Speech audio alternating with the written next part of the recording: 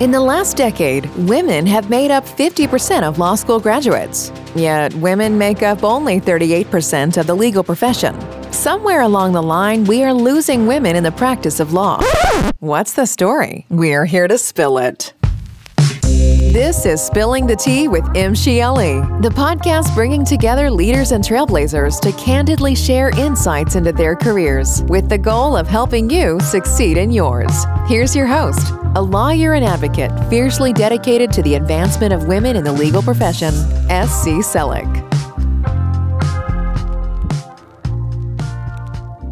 District Attorney Summer Stephan has devoted her life to protecting children and families, providing justice to the most vulnerable, and is a national leader in the fight against human trafficking and sexual exploitation. As District Attorney of San Diego County, she leads the second largest DA's office in California, managing a professional staff of over 1,000 employees. Summer is the recipient of numerous local, state, and federal awards, including an FBI Commendation for Organized Crime Prosecution, Outstanding Achievement Award from the Deputy District Attorneys Association for the complex prosecution of the rape and murder of an elderly woman. She was named an Angel of Anti-Human Trafficking and a modern-day abolitionist. Thank you so much for being on Spilling the Tea with Imshi Ali. You are our inaugural speaker, so I appreciate you doing this with us. We're going to ask you some questions and see what you have to say, and just hopefully our listeners can get a little bit better acquainted with you. Okay? Sound good? Sounds good.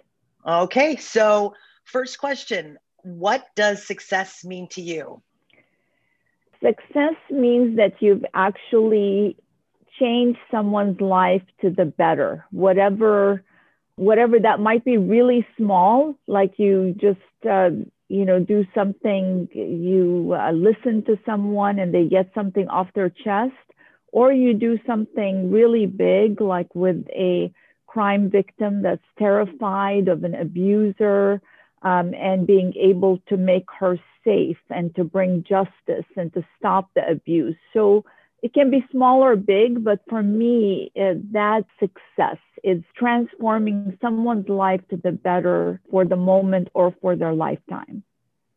That's really powerful when that happens. Can you tell us what's your biggest legal accomplishment? It's hard to find one, but I think the one that I always go back to is probably the one that I got the most no's on when I wanted to start it. And when it finally became a reality, it was so exciting. And it's that I had a dream as a deputy district attorney that we would have a unit that was trauma informed, that's specific and vertical to deal with victims of abuse and trauma, especially sexual assault and human trafficking.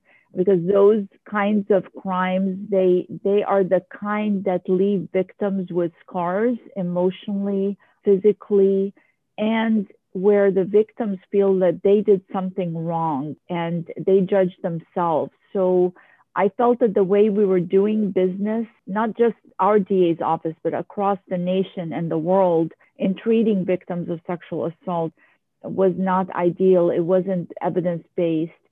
And, I got a few no's. I brought that concept up a few times and it wasn't going anywhere. And then I think when finally we had the unit started and the New York Times, after a few years, said that it was the real life version of Law and Order Special Victims Unit because of the way we were helping victims, holding people accountable, but it was about the process that it was just amazing. I felt that the whole team and maybe a little bit take some credit that it really wasn't a great thing that was going to last beyond my time here.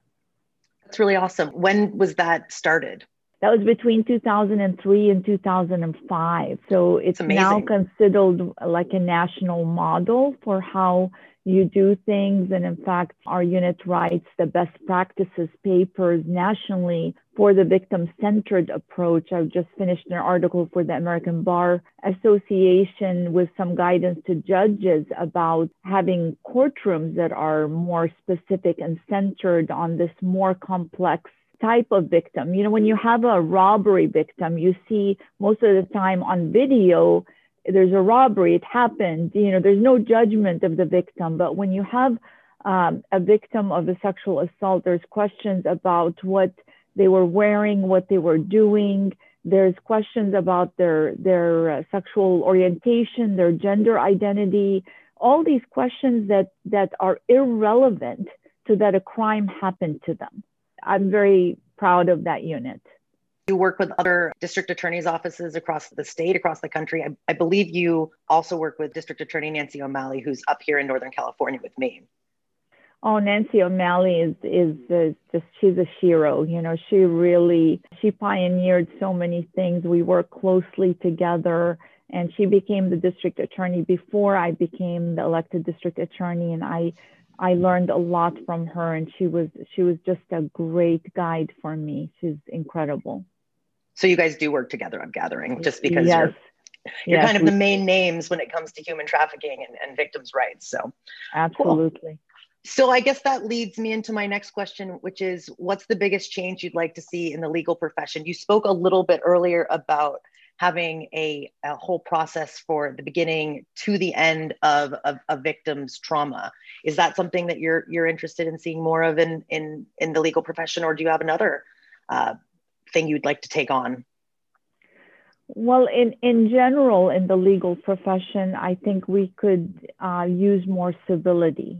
Whatever side you're on, whatever side you believe in, that's okay, so long as it's still done with respect and dignity, and there's no name kind of calling, and there isn't just frivolous litigation where it's just meant to embarrass people, make them look bad. And I just think it's supposed to be a noble profession, and the more that we all strive towards that level of professionalism and civility, that's absolutely something that's a big picture in general. In my world of criminal justice and working on responsible criminal justice reform, I'd like to see more data, not just talk, but more about what are the results. And unfortunately, what I'm seeing these days are this view that it's an all or nothing, meaning you're either protecting the rights of victims and standing up for them, or you're protecting the rights of the accused and standing up for them, or you're on the side of keeping the community safe. And I really think that we need to rise above it and look at it as a shared responsibility to safeguard everyone's rights. We should not have a path that destroys somebody's life over safeguarding somebody else's. And that's something that we've really done a lot in San Diego. It's about looking forward and looking back, lowering incarceration levels where they're not the solutions, looking for root causes of addiction, mental health, but doing it while keeping the community safe. So balancing, which is a hard thing to do, but it's worth it. It's worth it to invest in actually looking out for everyone's rights and making sure that we can do better, we can rise above, and we can acknowledge that mistakes have been made, and we can try to fix them rather than get stuck and get driven by ego. But at the same time, really recognize that there are real victims and you can't just disregard their rights. Absolutely. And I think ego also drives that incivility that's happening a lot in the legal profession right now, and a lot in the country, honestly, too.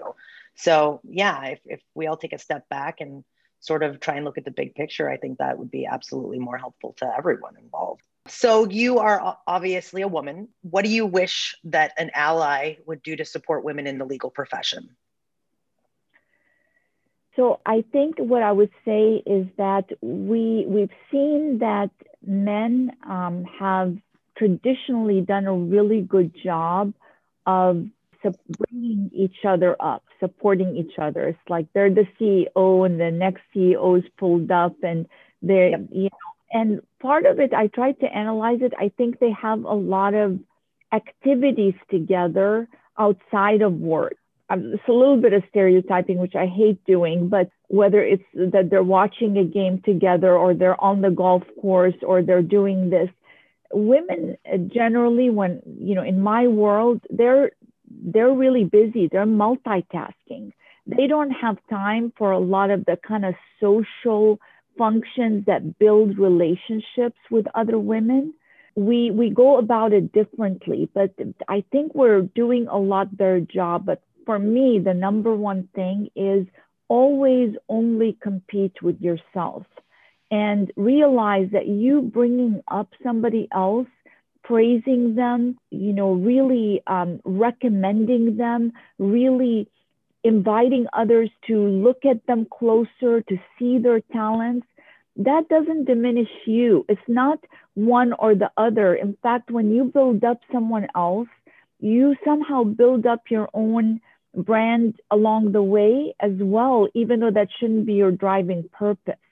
And sometimes I think we end up in this rut where we think that there's this competition, and if I try to promote and really bring attention to another woman's talents, it might take away from me. But the competition should only be with our best selves, and we should be promoting women and bringing them up behind you. Another thing is that if we've suffered as women, like, I had 3 children in 2 years while trying major murder cases and, never got a break, never, got anyone saying, can I help you or anything at that time. This is years ago. Our office is now half women. You shouldn't, invite that suffering on other people. When you become a leader, you can change things. You can provide more opportunities for women to still take care of their families and not be put on a mommy track or be labeled, but rather really promote other women. I mean, they don't have to go through the same hardship you went through. They'll have their own hardships. You should learn from those and help make the path easier for the ones that come behind us. That reminds me of something that District Attorney Becton has said multiple times, Diana Becton. And I always like to say it because I find that the most influential women and who are making changes all agree with what you've just said, which is Judge Becton likes to say, I'm sorry, I call her Judge Becton because she was a judge and now she's a district attorney. It's so hard. She says, once you get to the top of the mountain and you've done all that climbing, it is your responsibility to turn back around and send that rope right back down to the next person so that you can get all of the people that you want to be supported by at the top of the mountain with you. And so I think that's exactly is something right. Yeah, that's something I always hear from high profile, high power women is they didn't do it alone. They don't expect to continue doing it alone. They need allies. So that's really, really cool to hear that from you too, because I think that's a theme here that we need to start doing. Right. My next question for you is, when was the time that you didn't stand up for yourself and what was your biggest regret related to that? This is a hard question, so I understand if you want to take a moment here. I don't remember a clear example. I've always been pretty feisty, and kind Good. of I'm really small and so I have to stand up for myself or else the wheels will run right over me. But I do think in that question is a little piece that I learned, which is I do pick my battles. So just because something didn't go your way or somebody did kind of mistreat you doesn't mean that you have to stand up at every moment. For me, so it's probably right for other people to stand up all the time and kind of fix transgressions as they're occurring. And I like to kind of give the benefit of the doubt that it was a misspeak or it wasn't intentional or it was just a really ignorant person or someone who's negligent. So I do let some things go. I have, some mistreatment but then I'll pick a battle. And once I pick that battle, it's not going to be very pretty because I'm not going to just let be. But the battles I pick for a lot of the time are for someone else. Yeah. I'm really not as good I do stand up for myself, but it's not as exciting for me to stand up for myself as it is to correct things, especially if they relate to equality or race issues or gender issues or anything, I just simply don't engage or think it's funny. I never, it was never okay for me to kind of laugh along with a bully or with somebody who's just biased. And so I think we do have to all stand up against that. And pick our battles. And that leads back to, having compassion, which is what you said is most important and maybe missing the most in the legal profession. So I think that makes a lot of sense. What advice do you wish you would have been given when you started in law? I think to not seek perfection. You really feel I'm laughing because it's true. Yeah, I mean, you really feel when you enter a profession like law, and you're a woman and you're in a district attorney's office at a time that the office 30 years ago did not have many women. Now we're evenly split, and it's incredible. But at that time, that you have to be just perfect. And if you make any mistakes, that it will haunt you forever. And I think you should seek excellence, but you shouldn't have be so hard on yourself for every mistake and just let it really weigh on you. And I did do that. I didn't have that advice, so I just went into it. And anytime anything went wrong, I would beat up on myself and would not just say, well, that's what happens when you're just started. You're going to make some mistakes, and be able to go easier on myself for them. Yeah, that's absolutely amazing. I had to write that down, to seek excellence, not perfection. I think that everyone can take that lesson and sort of learn from it. I think that it's easier for us to sort of focus on what we've done wrong and just keep thinking about that one time we made a mistake versus all the good that we're able to do. And it sounds like that's kind of what you're saying too, which I really like. It's really positive. How do you handle, and you might not have this problem now because you are the boss lady, but how do you handle interrupters and mansplainers? Or how have you, I guess, would be probably a better question. That definitely happens, that and you're right. It doesn't happen as much. Good. That's good. But there's vivid memories of it happening. And I am really focused, and I learned this skill probably from doing a lot of jury trials, is how my face reacts, because I don't want anyone to see me sweat, if you will, when those moments happen. So I'm very fixated on that. My face remains very relaxed and kind of with a smile, but immediately finds a space to regain control with, methods that I've learned, which makes it very hard for the other person to continue to do it. So if they kind of interrupt, I let them finish the first sentence of their interruption, and then in a little bit louder, firm, but smile, I'll say, I see that point that actually goes exactly to where I was heading, and then I'll continue with my sentence. Or that seems like a little bit getting off topic, but I love that idea. Let's talk about it later. But now let's get back to this. So, but it's how you do it with, and I practiced it enough in my head that I was able to pull it off many times and regain control of my moment and the meeting. That's really an interesting take on it. Obviously, we're all sort of coming off of the "excuse me, I'm speaking" thing that Kamala Harris did, which was another great way to do it.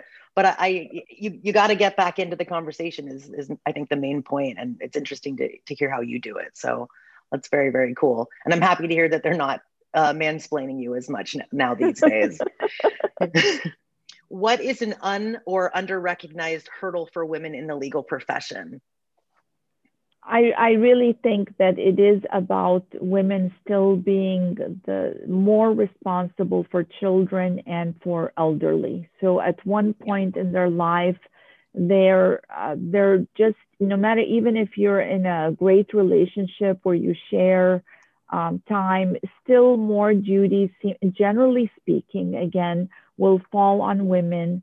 The same with caring for elderly parents and other life things. And for whatever reason, while the leaders or employers may have those same issues in their own life, when an employee does it, they don't recognize that that doesn't mean this is a lesser employee or someone that you need to sideline or not promote. So I think that is a hurdle, and it requires everyone, employers that have been through it and employers who haven't been through it, to make sure that they continue to encourage young lawyers or lawyers of any age that are dealing with these issues, because they are still really good at what they do. They're going to end up making up time. They'll figure it out. It might not be this particular week when their child is sick or something, or their parent needs to be moved into a senior facility, but they'll make it up to you later if you treat them right. Yeah, absolutely. Yeah, I was reading something about multitasking and how people who have children and people who take care of them and take care of their elderly actually work at a faster rate than most people. And it's good work, because they know they have to multitask, and they know that they have to do all of these things in order to survive and to get to the goal. So it's a really interesting thing coming from a district attorney. You would think that you'd want somebody who's going to be there all the time and 100% devoted, but it's good to hear that you leave room for people with diverse backgrounds. So that's really awesome. Absolutely. It's important. It's part of lifting people up and not having them suffer the things you've had to. Exactly. It sounds like you had a good experience while you were a deputy district attorney, sort of seeing what you wanted to maybe fix or some of the things you wanted to tweak when you became in charge. And it sounds like you've done that, which is exceptionally awesome. So I'm sure everybody's very thankful for that in San Diego. What makes you feel powerful?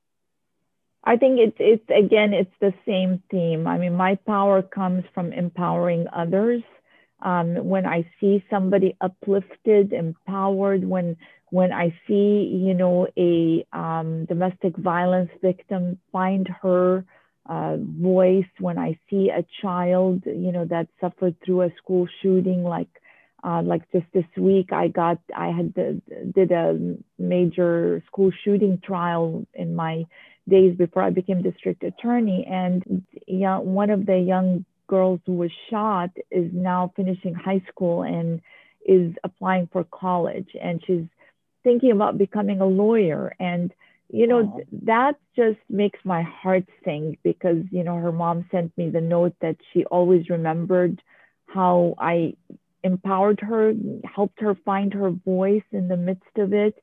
That's power for me. That's the ultimate power, is making people's lives better and empowering others. That's absolutely beautiful. I wish everybody felt that way, right? Which 3 words best describe who you try to be in life, and how do you want to be remembered? I think I always valued courage, and I think I've displayed that in my life, and I hope people will think of me that way, because there are a lot of people that have a great heart and amazing hearts, great ideas, but it takes that nugget of courage to take you from an idea to action, because you're kind of exposing yourself. You're becoming vulnerable. Like even running for office, that for somebody who's not political, who's, just done my job, it's frightening, really. But it's being able to say, I want to accomplish these things. And for that, it means exposing myself to vulnerability, to attack, to everything. So I would say courage, character, without character, it's just nothing. If people don't trust you because your character is going to flip-flop, you're going to give them your word and you're not going to, so I think maintaining your character. And probably the 3rd C is the one we talked about before, and that's compassion. I like it. I like how you have 3 C's. It's very cool. Yeah. From everything I've heard of you and everything that has come up to Northern California, I think you're well on your way to accomplishing courage, character, and compassion as what people will remember you as. This is our first time meeting, but I've heard about you for years from people in San Diego and also people who have heard about you in Northern California. And you are a force to be reckoned with. So it's very exciting that you would be a part of this podcast. I just want to end with a question that I like to ask, and maybe you have something off the top of your head. And if you don't, that's fine too. Do you have any mantra or theme that you tell yourself in times of difficulty, something that helps you keep going, that helps you remember to stay grounded? Is there anything that you think of that is just your mantra? I have many things that keep me going, but I do, in very difficult times, which I have faced, I always tell myself that where there is life, there is hope. And hope is such a powerful force.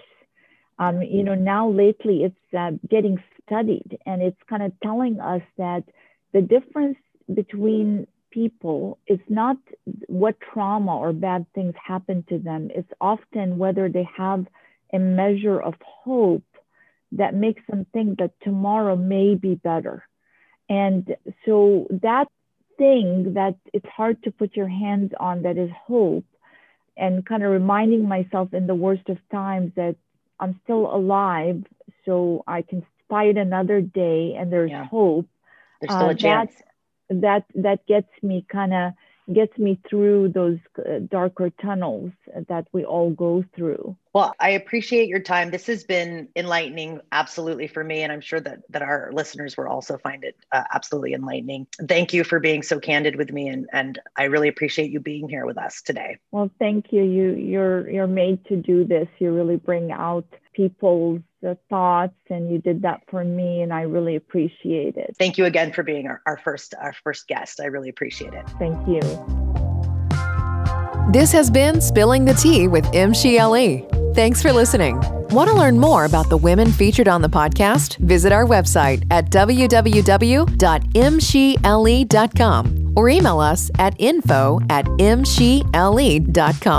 Stay connected with us on Facebook and YouTube by searching MShe LLC, and Instagram and Twitter at M_she_LE. If you enjoyed today's episode, make sure to leave a positive review on Apple Podcasts. It would be greatly appreciated. Until next time, take care of yourself, lift each other up, and we'll see you on the next episode of Spilling the Tea with MShe.